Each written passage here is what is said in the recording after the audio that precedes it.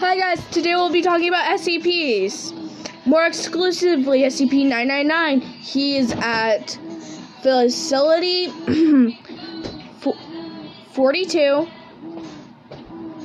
and he is a safe SCP. He has the consistency of peanut butter. He is an orange blob.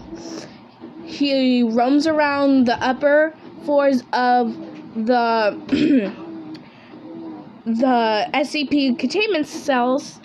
He loves candy. He loves cuddles. He normally hangs out with the researchers and help out with testing the other SCPs. He loves just to be around people and hang out.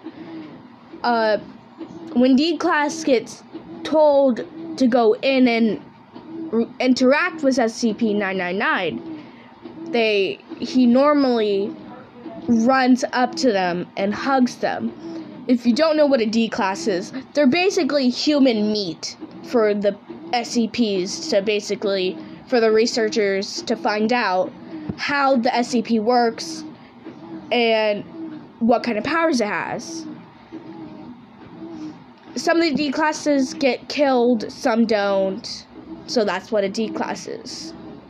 But in this case, the D-Class doesn't get killed for SCP-999. Okay, bye guys!